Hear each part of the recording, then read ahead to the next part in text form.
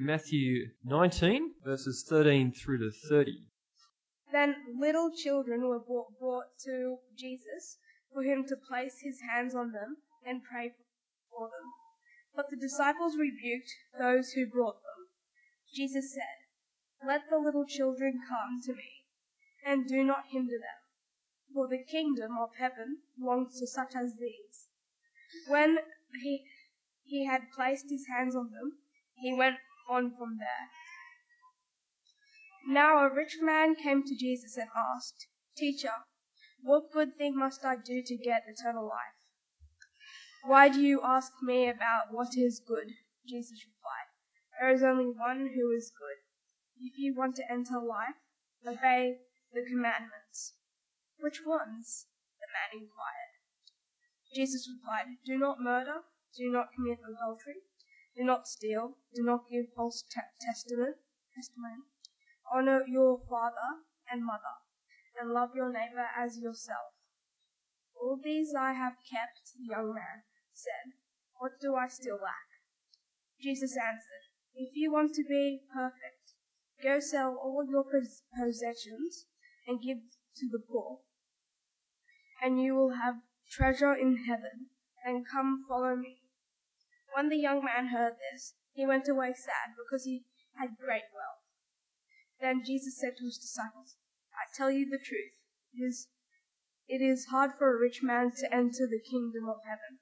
Again I tell you, it is easier for a camel to go through the eye of a needle than for a rich man to enter the kingdom of God." When the disciples heard this, they were greatly astonished and asked, "Who then can be saved?" Jesus looked at them. With man this is impossible, but with God all things are possible." Jesus answered him, "We have left everything to follow you. What will there be for us?" Jesus said to them, "I tell you the truth. At the renewal of all things, when the Son of Man sits on his glorious throne, who have followed me will also sit on 12 thrones, judging the 12 tribes of Israel, and everyone who has left houses or brothers or sisters or fathers or father or mothers or hundreds of times as much will inherit eternal life. But many who are first will be last, and many who are last will be first."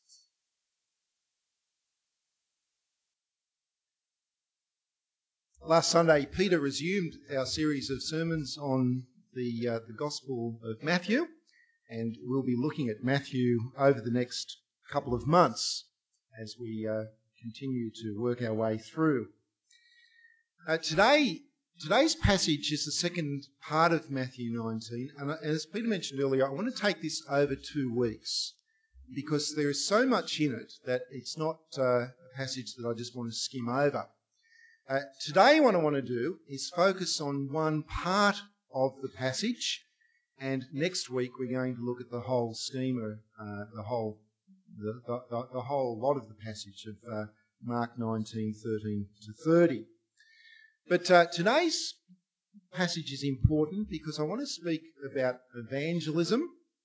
Evangelism, of course, is something which we need to be constantly thinking about as we seek to teach others, to help others to understand the gospel of our Lord Jesus Christ. One of the problems that we have in our contemporary church life, however, is there is a lot of false evangelism that is going on in churches. The message which many churches today are promoting to non-Christians is a message about fulfilling your life's potential. Fulfilling your potential in terms of your career, your marriage, your family life, and in terms of your finances. There are churches which conduct seminars for business people, teaching them how to get rich. That may sound extraordinary to you.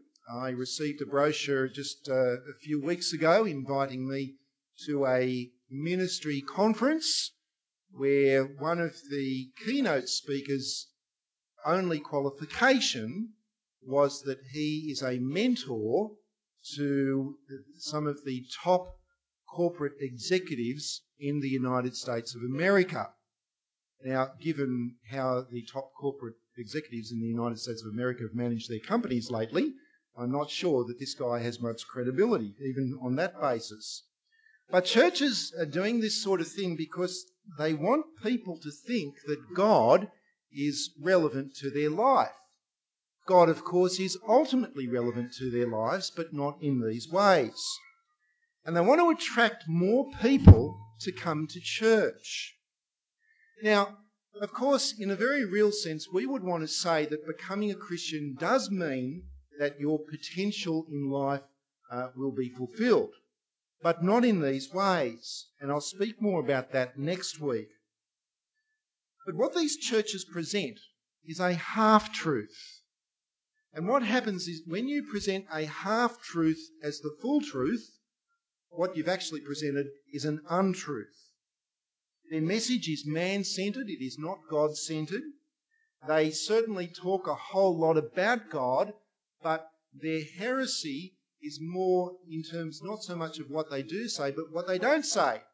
The important doctrines that they do not impress upon people, particularly the doctrines of sin, of judgment, and of repentance. But this is not a new phenomenon. During the week as I was preparing for this passage, I read 2 books. One of those books was written 40 years ago. The other book was a compilation of some lectures that were given 60 years ago. And both of the authors were pointing out that in their own day that there were churches that were doing this kind of thing. Now, back in those days, it's not that the churches were full on for promoting wealth and success and so on, although I might add that the prosperity gospel commenced back then in the 1950s. It was that they were bending over backwards in all sorts of other ways in order to make the Christian life seem to be something which was much easier and very palatable in order to attract people into church. But that is the exact opposite of what we see in Jesus. In today's passage, Matthew 19, it would be great if you had that open in front of you. In Matthew 19, we have recorded for us an important example of Jesus doing the work of true evangelism. Now, verse 16 sets the scene. A man has approached Jesus, and this man comes to Jesus with a question. The question is, "Teacher, what good thing must I do to get eternal life?" Now, what a great question that is. What a terrific opportunity. I mean, how many times does it happen to you? It's not the sort of thing that happens every day, is it? That someone will approach you knowing you're a Christian and say, "Help me, what do I do to get eternal life?" It doesn't happen very often here in Australia. I think in my whole Christian life, probably half a dozen times that someone's approached me and seriously wanted to ask about that question. Now, we know a few things about this man. He's often referred to as being the rich young ruler, and there's a reason for that. If you have a look at verse 20, you'll see that he is described as being young. So he's young. In verse 22, he's described as being wealthy. And Luke, in his gospel, when he records this particular exchange, he calls him a ruler, possibly a ruler in a synagogue. But whatever the case, he was a man who was in a position of authority. And so he is the rich young ruler. And he's a nice man as well. Did you notice how he addressed Jesus in verse 20? When he approaches Jesus, he refers to him as teacher or rabbi. Now, that was a term which was a term of respect. Jesus, after all, was a carpenter and an itinerant preacher. He wasn't a schooled rabbi, but this man respected Jesus and referred to him as teacher, rabbi. And so in many ways we can see that he is a very impressive young man. In fact, if someone like this man turned up in church next Sunday and sat next to you and started asking you questions, said that he really wanted to become a Christian and perhaps join our church, what would you be thinking? How would you be feeling about that? Apart from wondering, well, how am I going to answer his questions? And that's another thing. We actually need to talk about that, don't we? But I guess that many of us would be saying, great. Wouldn't it be fantastic if a person like this man became a Christian and joined our church? I mean, wouldn't he be a terrific asset? You know, we'd get him discipled and teach him, a basic course in the Bible, and we'd have him leading a Bible study before you know it. And he's obviously got good management skills. We'd get him onto the community management, help him, he'd help us run the finance. What a great person to see join our church. Now, isn't it a shame that we are so worldly? Isn't it a shame that we don't value people equally, just like God values people, whether they're rich or poor, whether they've been highly successful or not successful? Jesus and God values people equally, but yet we so often don't, because we're worldly in our thinking. We think that because a person is successful in the world, that somehow, if only they became a Christian, that, they would make a huge contribution to the kingdom of God. We're looking at the outward form rather than the inward reality.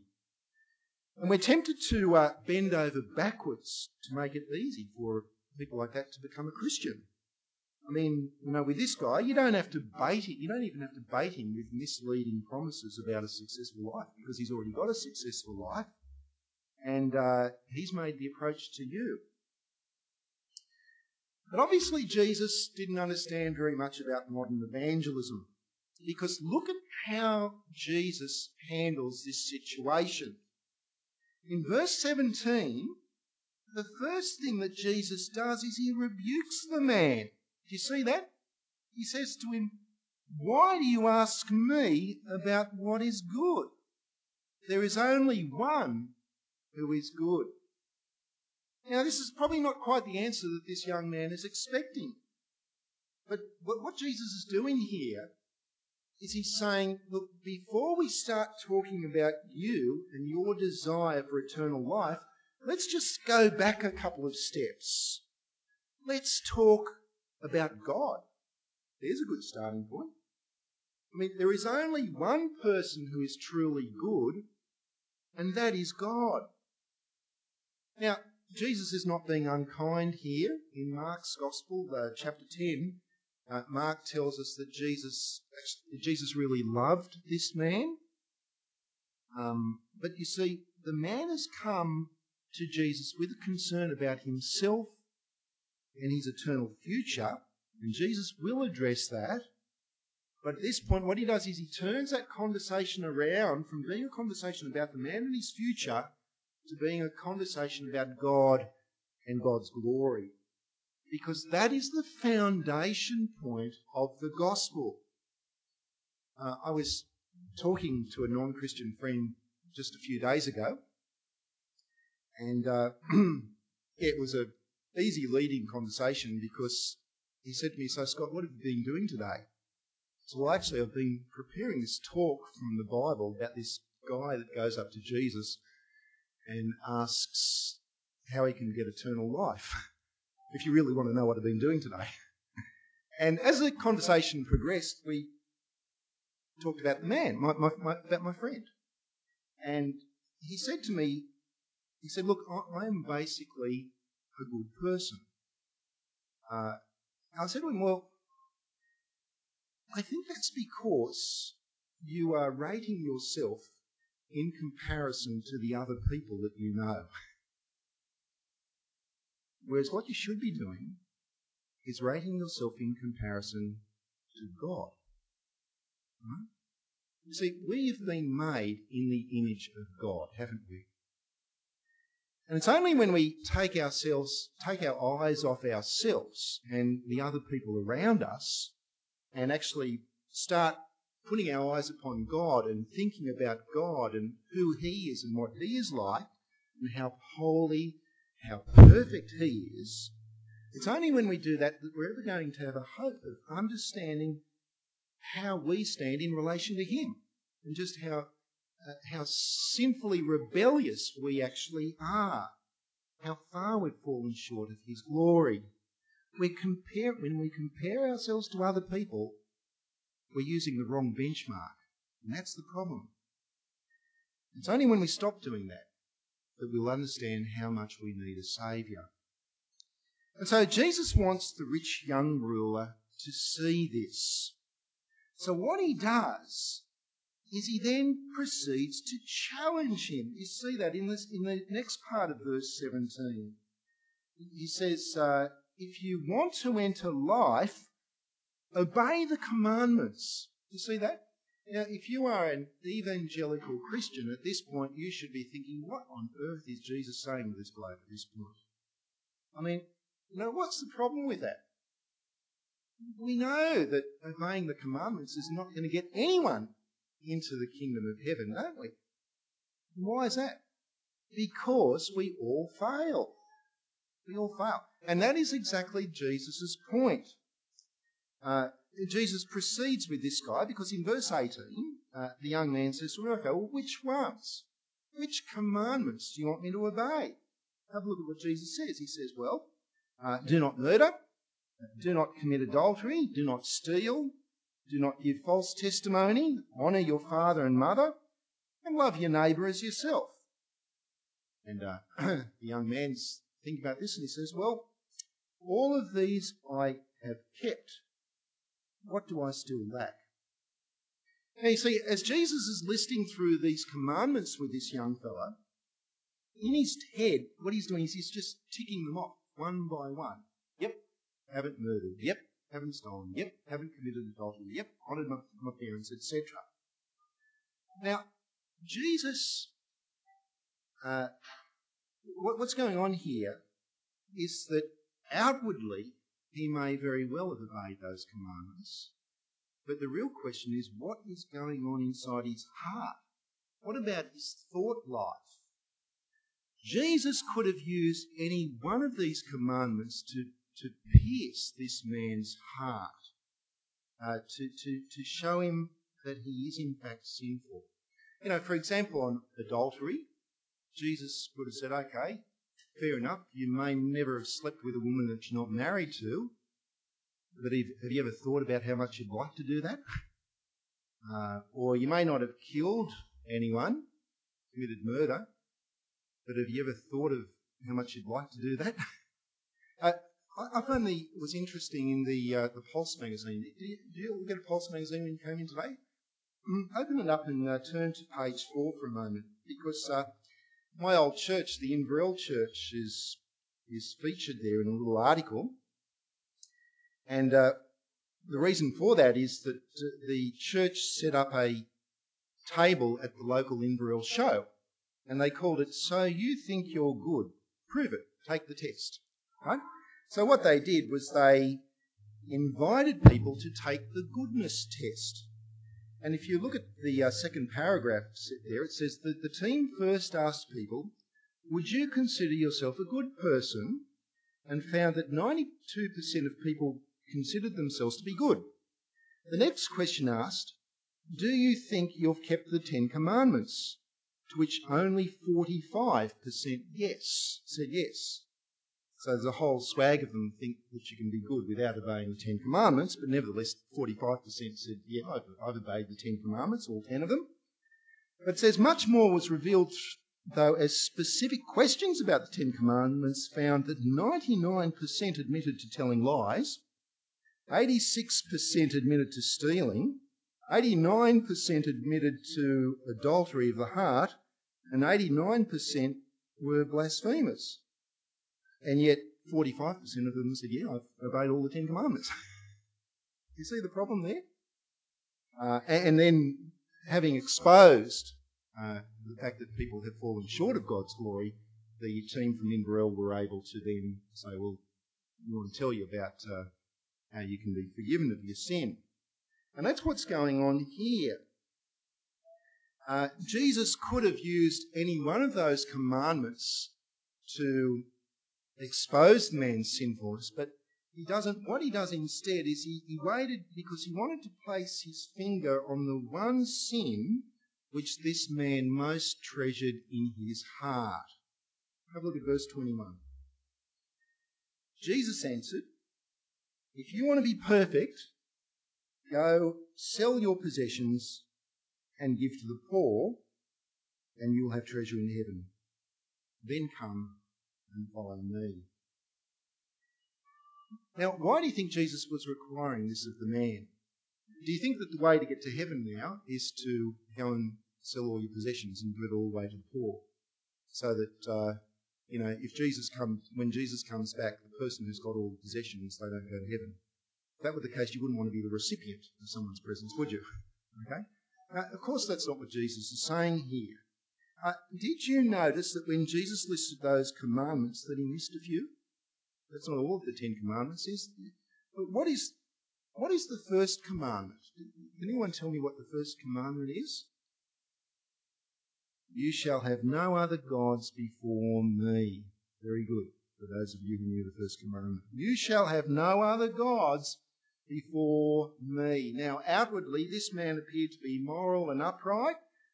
He did not think that he was a sinner. And so what Jesus did is he used that first commandment to expose the deep sin of this man's heart. He gave him a choice, didn't he? He said, here's the choice. You can have eternal life with your Creator God in heaven forever, or you can have your assets that you've got now for a few short years. Now, make your choice. Which one do you think you want the most?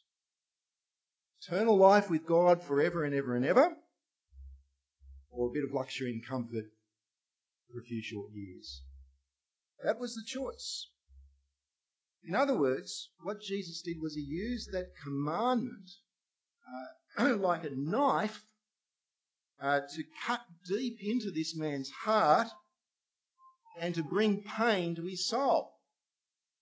But he had to do that because unless this sin was revealed, he would never understand that he was a sinner, that he needed forgiveness. And if he didn't understand that, then he would never truly turn to God. And therefore he would never receive eternal life. See, it's like the doctor who says to the patient, I'm sorry, I've got bad news for you, and you probably don't want to hear this, but you have a terrible disease. And you need to accept that fact, because unless you accept that fact, then you're not going to let me do what I need to do to bring healing to you. And that's what Jesus is doing here. Now, I'm sorry to say that this is not the message that you're going to hear in a lot of churches today. You must not presume that all churches believe and teach the gospel, because they don't. Some churches appear to be very bright and very vibrant. Others may appear to be stone cold dead. That's not necessarily the test. There are churches in both of those categories where they do not in fact believe the full gospel and teach the gospel.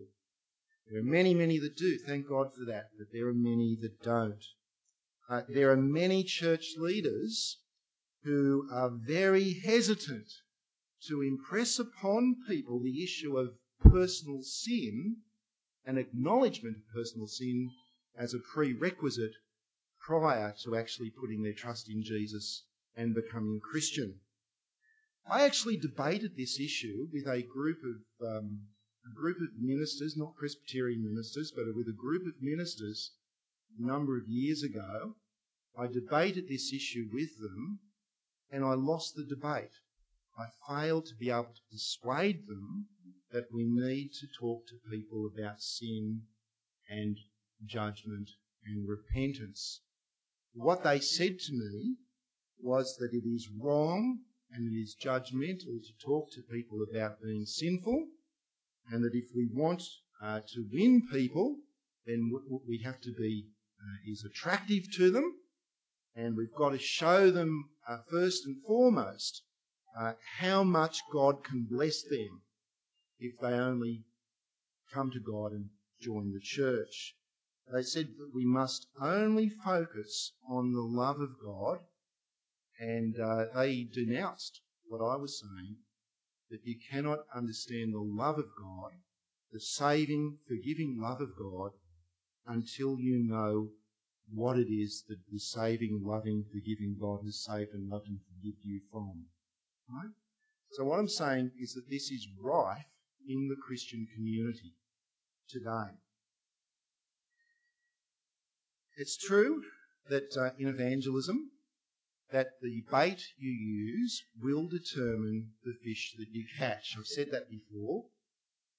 And what that means is that if the message of the churches is that God wants non-Christians to come to him so that they will become prosperous and enjoy all of the pleasures of this life, if that is the message, then the question is, what kind of people are we going to fill our churches with?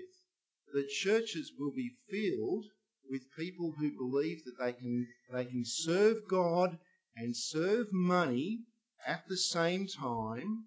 The churches will be filled with people who are essentially greedy people who have never truly repented. But they have their money, they have their luxuries, they have all of the things of this life, plus they have God as well. However, when the churches proclaim the holiness of God, the utter sinfulness of man, the cross of Jesus, and the need to not only put our faith in Jesus, but to repent and to turn our lives over to serving and loving God no matter what the cost, then what are the churches going to look like?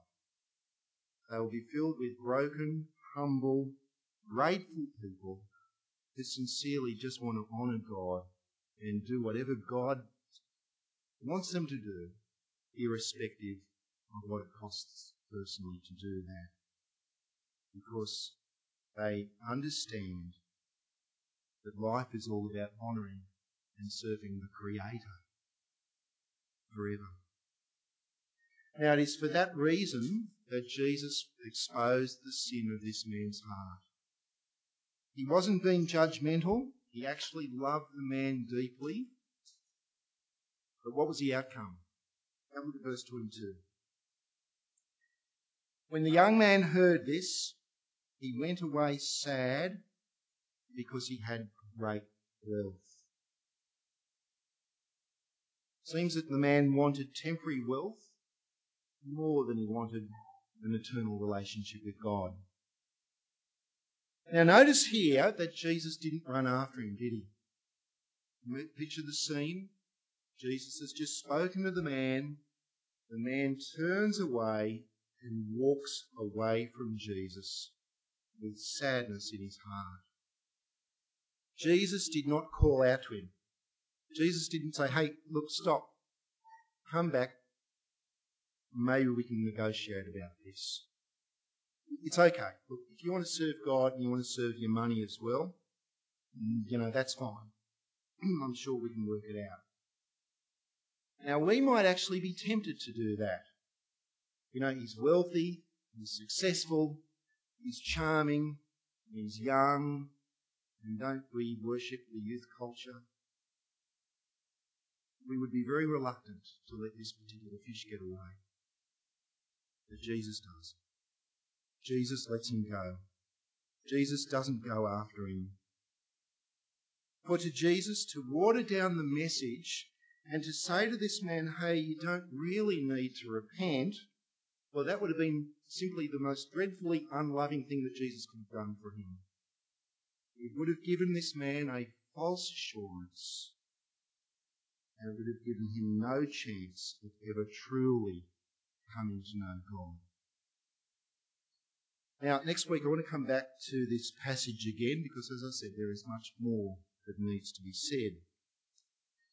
But as I conclude this morning, may I say that in this passage we see the master evangelist at work. And we need to learn evangelism from him. We see here that Jesus both loved this man and challenged him at the same time. Now, I want to encourage you to be praying that God would grant you opportunities to speak to people about Jesus, your neighbours, your friends, family members and so on. And you know what happens when you start praying for that? It actually happens. When we're talking with non-Christians about spiritual matters, we need to be prepared to speak to them the way that Jesus did. Now, that doesn't mean that we should be rude with people. In fact, we must not be rude with people. Paul says, let your conversation be seasoned with salt, but full of grace. But neither must we compromise. We need to try to help people to understand that God is holy and that we have dishonoured him. How have they done that? How have they dishonoured him? It's because they value other things more than they value God himself. God is not the first in their lives as he should be. We should not be afraid to be clear with people about this. They may not necessarily like what you say, although it may make a whole lot of sense to them as well. It's not the point, one way or the other. Because, friends, understanding these truths may very well be the first steps towards a person truly repenting, truly turning their life over to God, and in fact gaining eternal life. When the rich young ruler walked away from Jesus, we are told that he was sad. Do you notice that? He wasn't angry. He didn't stomp away from Jesus, furious and cursing and so on. Maybe if he thought that Jesus was tricking him, he might have been angry. But no, he was sad. I wonder why he was sad. Maybe it was because he knew in his heart that what Jesus was saying was in fact true. He knew that he was idolising material wealth, and he just couldn't let go. It may well be that he's grown up in a family where their philosophy of life has been that the goal of life is to build up your assets, build up your equity, build up your influence, find security in those things, have security for the future in the size of your bank account, the number of blocks of land you own, the businesses you own, and so on. And that work ethic is seen as being noble and the right thing to do. And it's ingrained in this young man. At this point, he is not prepared to let that go. The Bible doesn't tell us if at some point in the future that he did let go, that he did truly repent and turn to God. We don't know whether this man will be in heaven or not. If the only evidence we have is what we have here, then we have to say not. One thing I think we can know for sure is that night when he returned to his home and he sunk into his luxurious plush bed, he would not have slept well. He would not have been able to say it is well with my soul. Jesus had unsettled him. Maybe that unsettling may have been the first step towards true repentance. In a few moments we're actually going to sing the hymn, It Is Well With My Soul. I didn't plan that. The only way that we can have wellness in our soul is if we are first broken before God, humbly confessing our sin and our need for a Saviour, and rejoicing that in Christ He has provided the very thing which we need for restoration of our relationship with God through the death of Jesus on our behalf. But we must not have false assurance. If you are prepared to sing this hymn in a few moments, it says, It is well with my soul. Make sure that it is well with your soul. If you have not truly repented, if you have not truly turned your entire life over to God, if He is not number one in your life, then please do not sing this song. Please do not sleep well tonight. Please consider your need to repent.